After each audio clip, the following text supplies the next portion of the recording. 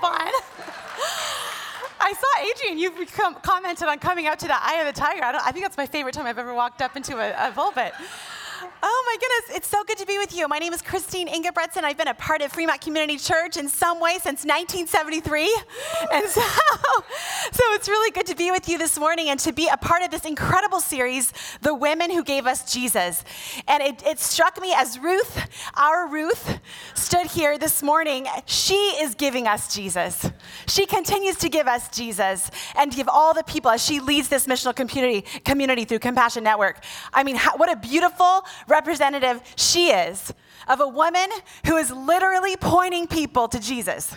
And that is the invitation of all the daughters and the sons in the kingdom of Jesus. We get to participate in the beautiful work that he's doing in the world. We get to be there when someone makes a U-turn and says, I see something is happening, and I want in on it.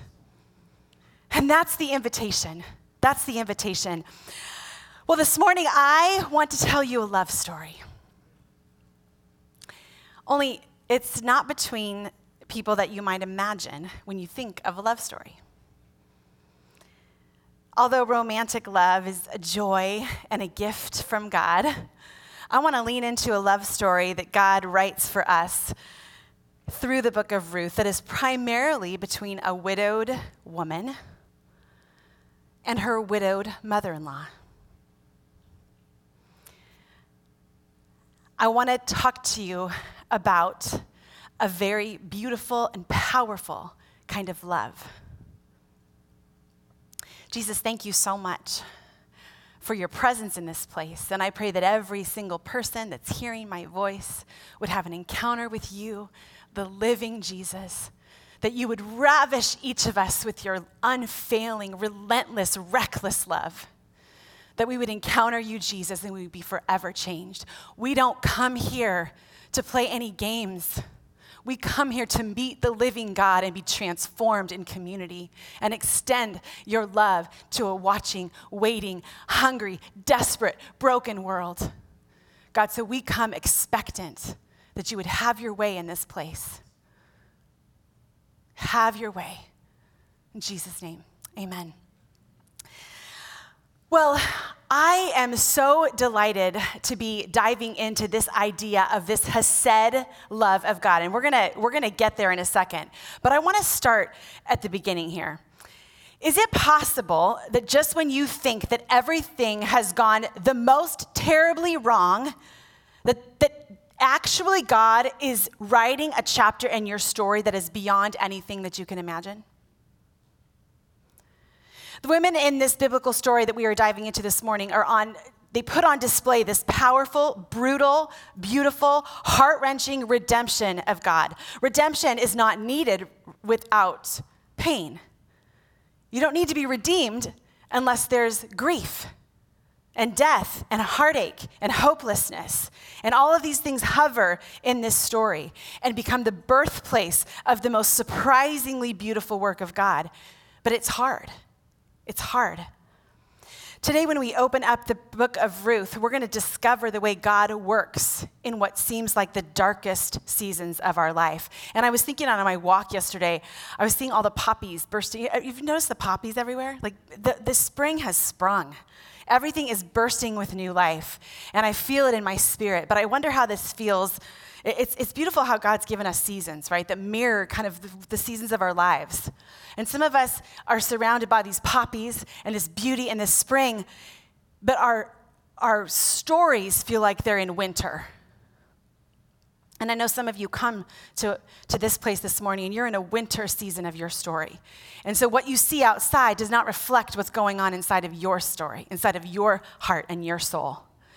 And so when we come into this story today, we're looking at women who find themselves in a winter season where there is no green on the trees, where everything seems bare and broken and lost. But as we see time and time again, when things are under the surface, looking like they're buried, looking like it's over, really there is things that are riot below the surface, right? The roots are riotous. Right? There's things happening. And that's what's happening today in our story. So I'm going to dive right in and just kind of give you the setting of the first few verses of Ruth. In the days when the judges ruled, there was a famine in the land. So a man from Bethlehem in Judah, together with his wife and 2 sons, went to live for a while in the country of Moab. The man's name was Elimelech, his wife's name was Naomi, and the names of his 2 sons were Mahlon and Chilion. They were Ephrathites from Bethlehem, Judah, and they went to Moab and lived there. Now Elimelech, Naomi's husband, died, and she was left with her 2 sons. They married Moabite women, one named Orpah and the other Ruth. After they had lived there about 10 years, both Mahlon and Chilion also died, and Naomi was left without her 2 sons and her husband. The story opens up describing an utter disaster in Naomi's life and story. This is absolutely horrific. It's the worst case scenario for a woman in this time in history. In the first 5 verses, all the men are introduced and they're gone. And the story begins to center around Naomi. Naomi and her boys had left Bethlehem, which ironically means the house of bread. But there was a famine in Bethlehem, and they left to go to Moab to find food, to find life. But while Naomi was in Moab, she lost everything, everything. It's easy for us as modern Western readers to breeze over words like famine because we've not known famine. We note that Naomi is without a husband and sons, and we think, oh, that's really sad. What a sad story. But remember, as a woman in a patriarchal society, your value as a woman was purely based on the men you were connected to. And you were valued on the sons you could produce. The more sons you produced, the higher your value. Naomi found herself in a situation where everything was gone. Everyone, all hope was lost for her. And she's postmenopausal. So she can't start over. The reality is that Naomi is a female Job. Have you ever thought of it that way? Naomi is a female Job, but somehow Naomi gets kind of written off as this bitter old woman, and Job gets to be this amazing hero of the faith. Isn't that interesting? Isn't that interesting? I love this quote by Carolyn Custis James. This book, The Gospel of Ruth, was a big source of my study this week. And I really highly recommend reading this. It will blow your mind. It's amazing. And I can only touch on some of it today. But she says this: Naomi and Job share a fundamental equality in that they both lost everything, their lives are in ruins, and their souls are drowning in grief. But the biggest distinction between them is the most obvious one. Naomi is a woman and Job is not. Naomi has no chance of starting over. Job can start over. He's a man. He has power. He has influence. He has access. He has ownership of land. He can create more kids. Naomi has none of this. What is not said in the text, but is very much understood and implied, is that on top of everything, both of her daughters-in-law have experienced infertility. Do you see this? After 10 years of marriage, neither one of them have children. So we're talking about barren women, infertile women, in a time and culture that's literally what defines you. These women are widowed without giving birth to children. This is catastrophic. 3 widowed women, 2 infertile, 1 postmenopausal. In this culture, this means their usefulness is gone. It's over for them. And so Naomi decides to return to Bethlehem when she hears that the famine's over. She's like, I'm just going to go home. And so she and Orpah, not to be confused with Oprah, I always want to say the wrong word there. Orpah and Ruth, they start this trek back from Moab. And there's a whole thing about Moab. You guys look up who the Moabites are descended from. It's sordid. The Bible is super exciting and interesting, but I'm not going to go there. Okay. But on their way back, Naomi seeks to release her daughters-in-law to allow them to return to their families of origin because she wants to bless them. There's nothing for foreign Moabitess widow women who are infertile back in Bethlehem. Let me tell you. There is no man to broker a marriage for them. There is nothing for them there. Zero, nothing. And so Naomi is trying to say, I release you. I release you. And this is the first mention of one of the most powerful themes of this book that I've alluded to, and that's the power of love. The power of this word hesed, this Hebrew word hesed that is very hard to translate into English. If I was to ever get a tattoo, Kayla, it would be hesed. Yeah, seriously. The Hebrew, she's going to hold me to it. The Hebrew symbol for hesed. It is the most beautiful word. Hebrew has a word for a lifelong love that is richer and deeper than English has ever conceived of. Hesed. Based in a covenantal relationship, Hesed is steadfast, rock-solid faithfulness that endures to eternity. Hesed is a love so enduring that it persists beyond any sin or betrayal to mend brokenness and graciously extend forgiveness. Hesed is not just a feeling, but an action. It intervenes on behalf of loved ones and comes to their rescue. God is the one who is the ultimate Hesed giver. And he then uses his people to express his Hesed love to one another. I love, the Sally Lloyd Jones, any of you who are reading the Jesus Storybook Bible to your kids, it's this never stopping, never giving up, unbreaking, always and forever kind of love. Whenever I read that, it makes me want to weep. English doesn't have a word that encompasses it. And Naomi says in chapter 1, verse 8, she says to her two daughters-in-law, go back, each of you, to your mother's home. May the Lord show hesed to you as you have shown to me,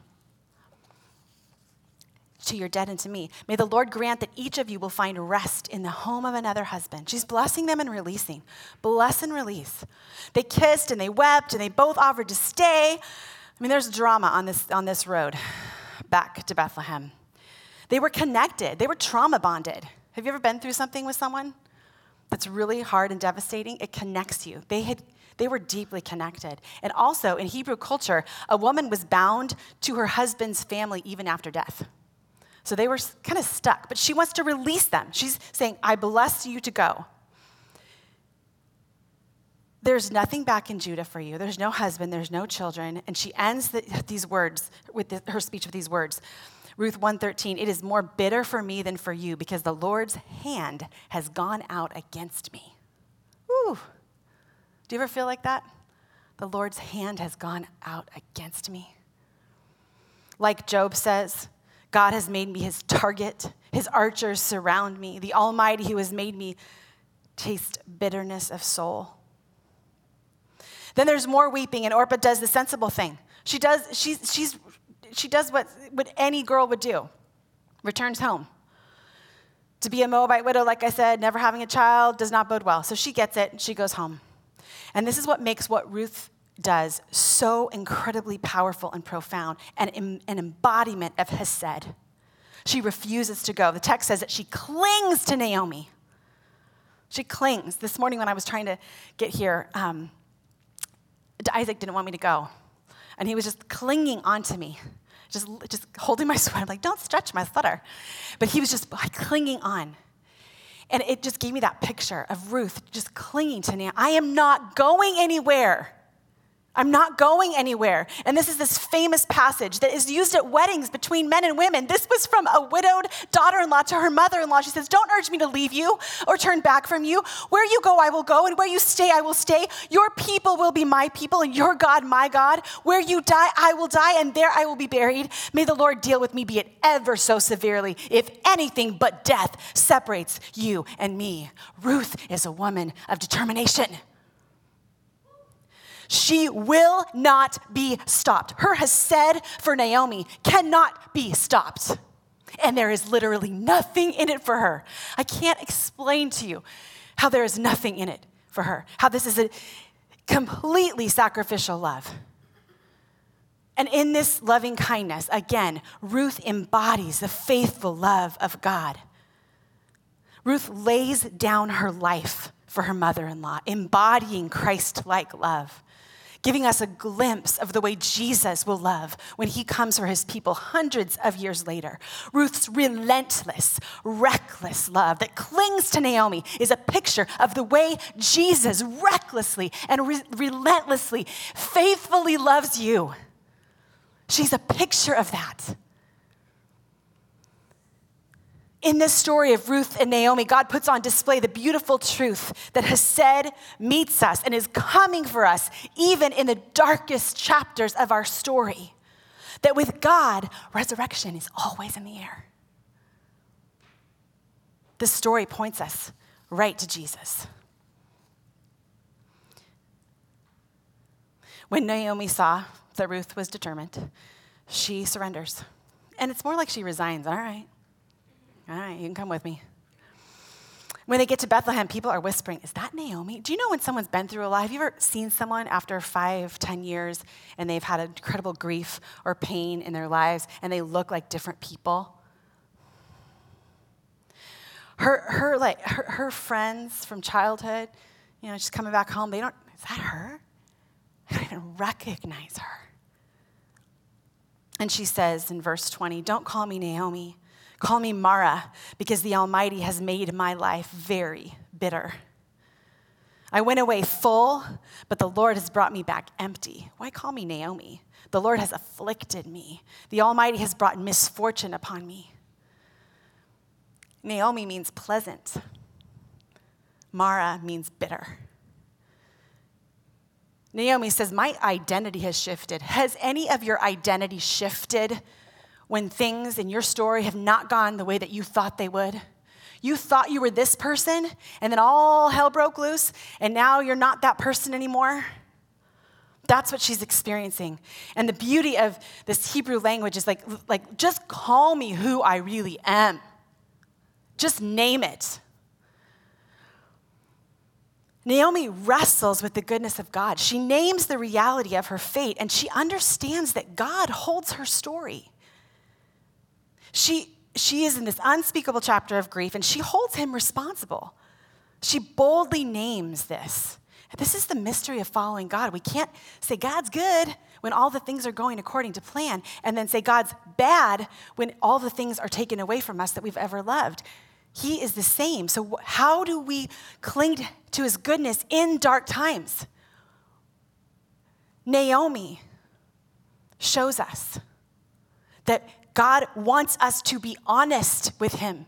We are not supposed to pretend, oh my goodness, we are not supposed to Romans 8:28 everything to each other, right? All things work together for good, woo, woo. That is truth from Scripture, and that is a beautiful reality, but the way that we use that in the body of Christ is to assault each other in our deepest wounds. And God says, no, that is not my heart. I need you to get real honest with me. Here's the thing. So often when we are not honest with God, we are distant from him. If we are not honest with him about what's really happening in our souls and how angry we are and how it feels like his hand is bitter against us, if we're not honest about that, then he can't show us something different or reveal a different part of his character. Because if we're running away and just, I don't want to say anything bad, then the intimacy isn't there. You guys have heard me say this before. Wrestling is the most intimate position you can get in with God. And we talk about that, right? Those guys, how the way they look when they're wrestling, it's gross.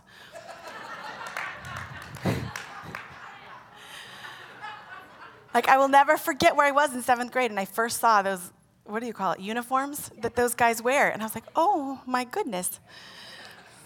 And then they're just all up in each other. Israel means struggle. To walk with God means you will struggle. It does not mean overcoming, woo. It's all beautiful. It's a good day. It's a good day to be alive, yeah. No, it means, yes, there's days like that. There's days where the poppies make your heart come alive. And there's days where the poppies make you so resentful that anyone is happy because you can't believe how dark your story has gotten. And God is there for all of it. And that's what this story tells us, that God is with us through it all. And that's the gift of the widow all throughout the scriptures. It's the gift of the infertile woman all throughout the scriptures. She embodies the reality that God is for her, even in the dark. That it is God who is the giver of life. We don't decide. He does. Notice that Ruth is with Naomi when she says she has nothing. I'm going to feel for Ruth. I've come back empty. Ruth is standing there. I've come back. Went away full, and I've come back with nothing. There's Ruth, self-sacrificial, given up everything. doesn't count for anything in Naomi's eyes at that moment. And Ruth's okay with that because she's committed to Hesed, faithful, never give up, never stopping, unbreakable love. In chapter 2, Ruth gets to work. She tells Naomi, let me go to the field and pick up the leftover grain behind anyone in whose favor I have found favor, in whose eyes I have found favor. So what's so beautiful is that God has made provision for women like Ruth and Naomi in the life-giving laws that He gave His people. You know, we look at the laws in Scripture. I was reading this week in my time with Jesus. I think it was Psalm 119, and one translation said, you know, I feast on your life-giving laws. And I thought, yes, everything that you invite us into, God, is life-giving. But the enemy wants to come and steal, kill, and destroy and make us think that the laws of God are actually going to steal the joy of our life, when actually the laws of God are life-giving. If you follow and obey what Jesus has invited you to live into, that is the path you want to be on. Let me tell you, it is life-giving to walk with Jesus. Life-giving. So one of His life-giving laws is in Deuteronomy 24:19. When you are harvesting in your field and you overlook a sheaf, do not go back to get it. So in other words, if you're like harvesting and you drop a sheaf, you don't go back and get it. Leave it for the foreigner, the fatherless, and the widow, so that the Lord your God may bless you in all the work of your hands. Some people refer to this as like the ancient welfare system, but it gave so much dignity as well because people would have to come and actually glean and do the work of providing for their family. But you were told to not, if you were a landowner, if you were the owner of, if you have access like this, you were told to let things drop so that those who were less fortunate, the vulnerable, would be provided for. And so that's why Ruth is going to a field. She's going and she's going to get the leftovers.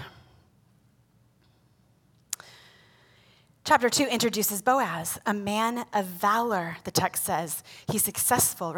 He has respect of the village. He has privilege within the community. There's a stark contrast between Boaz's resume and Naomi's resume. The fullness of Boaz and the counterpart of the emptiness of Naomi. And we behold the wonder of a man who uses his privilege to fight for the most vulnerable. The root word, Hebrew word widow, it's translated widow, the root of it is no voice. No voice. Will the ones with voice give voice to those without? Boaz had a voice. He had power, privilege. How was he going to use it for those without voice? This is the way of Yahweh, God, from the very beginning, and that's the way of His people, that those with privilege and voice would speak up for those without privilege and without voice. How are you using your voice and your privilege to someone who is less fortunate than you are? How are you leaving sheaves for the immigrant, the fatherless, the widow?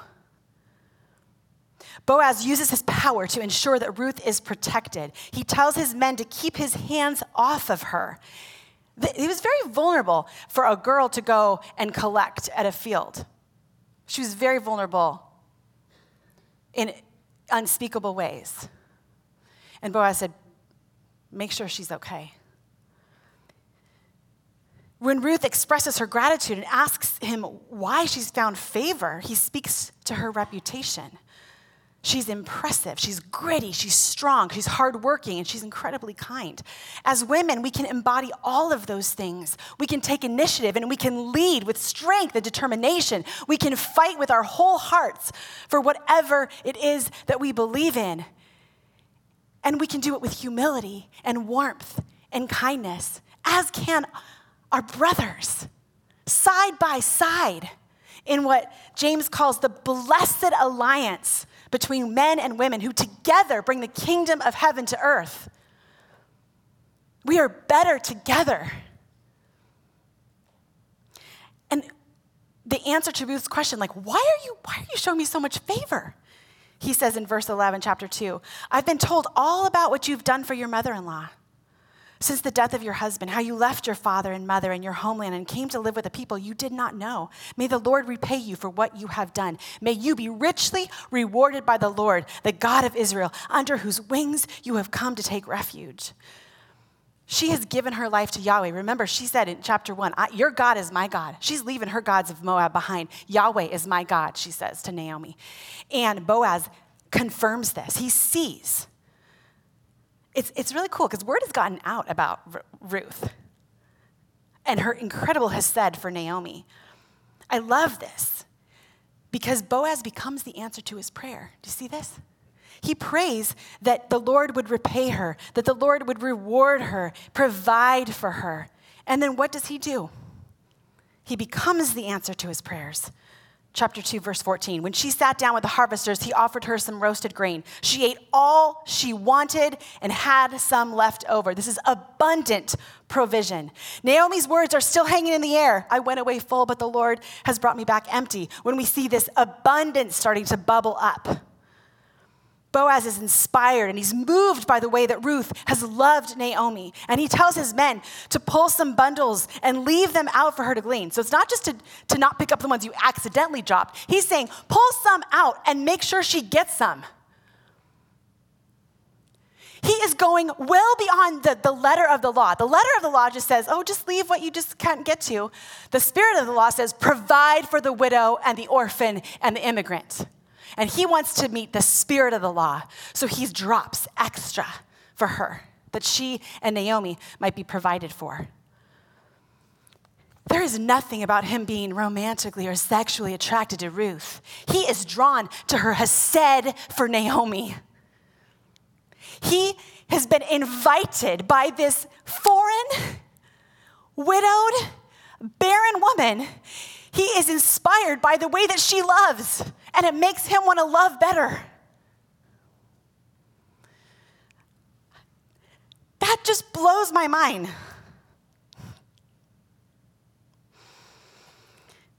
Boaz embodies this invitation for us to share. If you have anything, the invitation is to extend and share with other people. Have you ever been around the unsheltered community, how much they share with one another? If they have anything extra, they give to the one in need. There's no hoarding. Obviously, there's hoarding. But I mean, in general, you see this posture of sharing in that community because they know what it feels like to be in need. At the end of her day, Ruth returns overflowing with food. It says an ephah, which is like 10 days worth of food. Naomi is like flabbergasted. She's like, whoa, that's not what I was expecting when you left for the day. She didn't know. She didn't know where she just knows she went to a field. Where did you glean, Naomi says, because obviously you found favor. This is when Naomi discovers that Ruth had been in the field of Boaz, who just happens to be a family member. Here is where it seems that Naomi begins to become aware that God has not abandoned her after all. Again, it's the faithful love of Ruth, embodying the faithful love of God. And that's the pathway that Naomi rediscovers that God is with her. This is the second reference to Hesed here in this book of Ruth. Naomi said to her daughters-in-law, chapter 2, verse 20, "May he be blessed by the Lord, whose kindness, Hesed, has not forsaken the living or the dead." Do you see how you could just breeze by? Kindness? Kindness. This is so much more than kindness, Hesed. Although kindness is pretty powerful, is it not?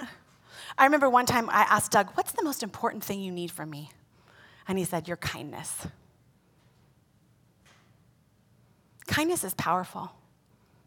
It's very specific. It's like you don't really think of kindness without an action or a posture. You can love.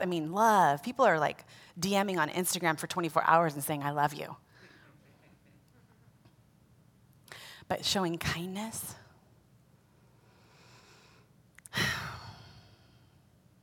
I love this. So again, may he be blessed by the Lord. She's blessing Boaz, whose kindness has not forsaken the living or the dead. Naomi also said to her, the man is a close relative of ours, one of our redeemers. I'll tell you a little bit more about that as we develop. The plot thickens is basically, this is like, he's one of our redeemers. This is crazy. Okay, what's a redeemer? We'll say in a second. Chapter 3 opens with Naomi wanting to take care of Ruth. This is where you see kind of them out-loving each other. Naomi knows that it's over for her. She can't marry and have sons. No one's going to want to marry her because she can't produce sons. So that's finished. But she knows she'll die. But Ruth is still a young woman, and Naomi wants to make sure she's protected. So she says, my daughter, I must find a home for you where you'll be provided for. This is where these women take gutsy to another level. I mean, when you think about the stories of the Old Testament and New Testament, and you look at women behaving badly is basically God delights in it. Have you seen that quote, well-behaved women rarely make history? That is all, Esther defying, like Adrian talked about last week, defying the king and going when she's not supposed to. Jesus delighted in all of these women who would come to him, the bleeding woman who left her seclusion, and 12 years, you're not supposed to be around people when you're bleeding. She goes into the crowds, touches Jesus, and not only does he heal her, but he delights in her, has a story hears her story, calls her daughter. Well-behaved women rarely make history. You've got the woman who is a sinful woman, and she crashes the bougie party that Jesus is at with the religious leaders. She shows up with this bottle of perfume and breaks it on because she's so overwhelmed with his kindness and his forgiveness for her as a woman who's spent her life in areas where she shouldn't have been, and she's so forgiven by Jesus, and she shows up at this party, and all of the people are like, oh, does he have any idea who's touching him? And he's like, oh, no, this is it. What she's doing for me, she's anointing me. I came in here and no one else washed my feet. No one else nurtured me, but she has not stopped loving me and nurturing me and anointing me. She completely broke all the rules. And we are talking about her today, 2,000 years later. This is what is going on here with Ruth and Naomi. And when I say breaking the rules, I'm not talking about breaking kingdom rules. I'm talking about breaking worldly rules and customs that do not serve the kingdom work that God has for us. Whew. Let's get off script, sisters. Let's get off script and go into places that are not safe.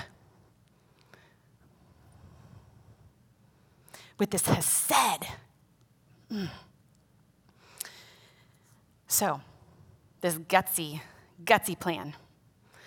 She wants to ensure provision for Ruth. This is the part of the story that often is known about when you hear about the book of Ruth, which it's like, oh, a love story between Boaz and Ruth in the threshing floor. It's actually not. This is a very... This story, actually, in chapter 3, is full of sexual innuendo. There's tons of tones here that refer to, basically, Naomi was sending her to the threshing floor to marry Boaz. To be like, here we are, let's marry each other right now. And she expected Ruth to come home married to Boaz. But that's not what happens. Here's what's crazy. Naomi's trying to provide for Ruth, but Ruth is trying to provide for Naomi. They had no idea that their plan eventually leads to the birth of the greatest king of Israel, the greatest king, King David. They had no idea that Ruth would become his great-grandmother. They had no idea that from this line would come our Messiah, King Jesus. What? Rarely do we know that we are making history when we are making it. We don't realize we're making history when we're making it. But I'm getting ahead of myself. Okay, so Naomi instructs Ruth to basically go ask Boaz to marry her. Naomi knew that Boaz was a good man. We know he's a man of valor, a man of character. He would be able to marry and provide for Ruth. Now, it's really important that we understand that in this culture, we can assume that Boaz has already had other wives and other sons. He would not be a man of respect. He would not be a man of this kind of privilege without having sons already. He's not like this bachelor, like a dreamy bachelor. No. He is a man who has had the goodness of God, and that means wives and sons. That's just the way it was in this culture, right? God works in our culture. So here's what's crazy. Naomi instructs Ruth to go bathe, perfume on, and basically take off her widow's garb. Go put a cute outfit on, right? And go to the threshing floor where Boaz will be celebrating the harvest, and he'll be happy, and he'll have had some wine and some food, and you can go and get a marriage proposal. But as we've seen, God puts these laws in place to protect vulnerable women, right? There's 2 laws. Here's what's crazy. The kinsman redeemer law. Have you heard this law? Okay, stay with me. This is not boring. This is super interesting. Kinsman redeemer law. Okay, this law says that the closest relative of someone who died would be able to buy back or take the land of the person who died, right? So that's one law. The other law is called the Levirate law. And that is one that says if a man dies, his brother had to marry his wife and then have heirs so that his name would live on. These are both very self-sacrificial moves because if you were a man and you married the brother, the child that you have with his wife is considered to be his child. Does that make sense?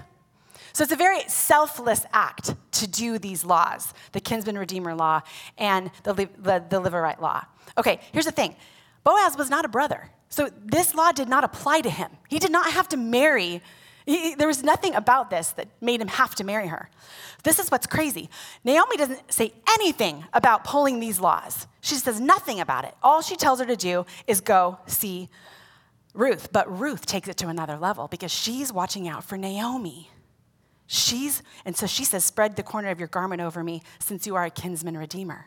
She's invoking this marriage proposal, asking him to redeem the land and basically to take care of Naomi.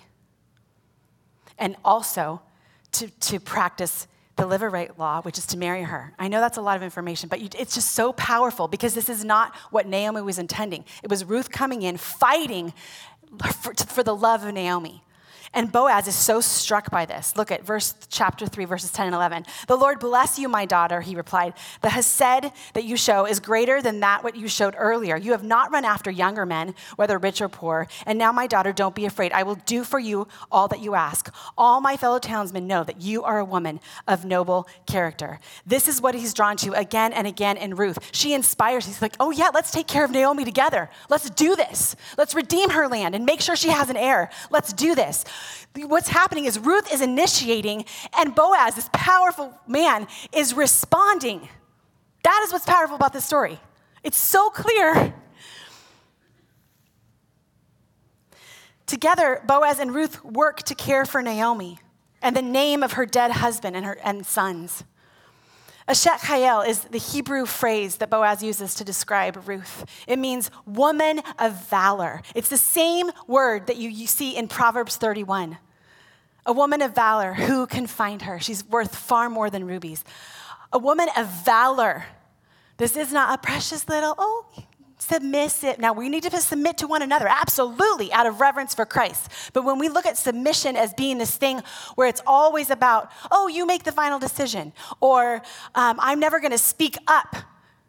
No, submission is a posture that we have where we submit to Christ and to one another in humility, consider others better than ourselves.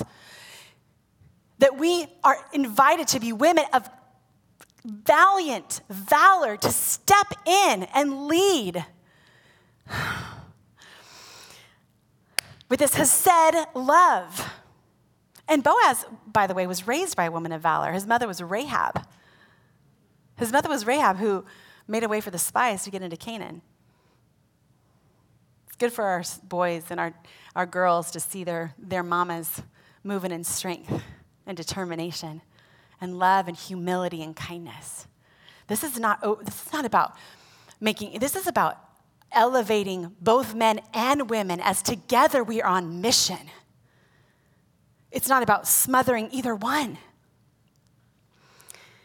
The world is telling women to be beautiful and young and skinny and flawless and small. We're told to shrink. And religious people might tell you to be perfect or without history or with no sin or to be quiet.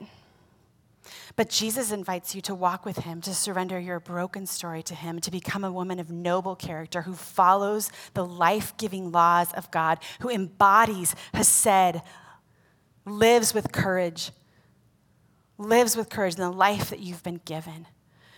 Ruth gets up one morning and just goes to work, and look what God does. Chapter 4 is so rich with all kinds of nuggets of goodness and sacrificial love that we don't even have time to explore today, but it's beyond imagination what's happening here. And Boaz makes provision to marry Ruth and take responsibility for her land, to provide for Naomi and her husband and his heritage. Ruth 4:13-17, we're winding it up. So Boaz took Ruth, and she became his wife, and he had relations with her, and the Lord enabled her to conceive. And she gave birth to a son. Then the women said to Naomi, "Blessed is the Lord who has not left you without a redeemer today, and may his name become famous in Israel. May he also be to you the one who restores life and sustains your old age, for your daughter-in-law who loves you is better to you than 7 sons." She's given birth to him. What a compliment. Better than 7 sons, like the perfect amount of sons. It's better than that. Then Naomi took the child and laid him in her lap and became his nurse. And the neighbor woman gave him a name, saying, "A son has been born to Naomi." So they named him Obed. He is the father of Jesse, the father of David. Many scholars believe that Ruth basically acted as a surrogate for Naomi, that she gave birth to this baby and gave it to Naomi to raise. But we know that this is a communal culture, so they raised this baby together, right? This baby, Obed, who became the grandfather of David, raised by these powerhouse women. I love this quote. "From the mother who gave him birth, Obed will inherit a caliber of faith in Yahweh that doesn't easily give up. No matter how daunting the obstacles, no matter how impassable the odds, the courageous blood of a risk taker runs through his veins. With a mother like that, it shouldn't surprise anyone to hear of Obed's grandson standing up to a warrior, and only with a sling and 5 small stones. It was Ruth Great's grandson who fought Goliath. The gutsiness and her blood running through his. Last week, Adrian pointed out that one of the things we learned through the life of Esther is that even when God is silent, he is still at work. Similarly, from the life of Naomi and Ruth, we see that God is with you in the darkest part of your story and that he can work his good even when things have fallen apart. Ultimately, this is the line that led to our Jesus. This story, just these small acts of faithful love led to our Savior. Hesed changes the direct trajectory of a story. We are invited to receive this Hesed love of God and then to offer that same Hesed to others, to the people he's put in our lives. This is the way that we change the world, one act of Hesed at a time. It's my husband on his way to spending time alone with God, stopping because he sees a man with shriveled hands who can't provide for himself. And instead of going off to the quiet place and spending time alone with Jesus, he spends an hour loving someone who most people drive on by, giving him a meal, touching his hands, praying over him. Hesed in action. Hesed every day, again and again and again and again, and it's hard. And sometimes you get nothing in return. But God is doing things that you cannot even imagine under the surface and behind the scenes. No matter who you are or what your marital status is, your parental status is, your life is a love story. It is. It may look and feel different than you imagined, but it is very much a love story.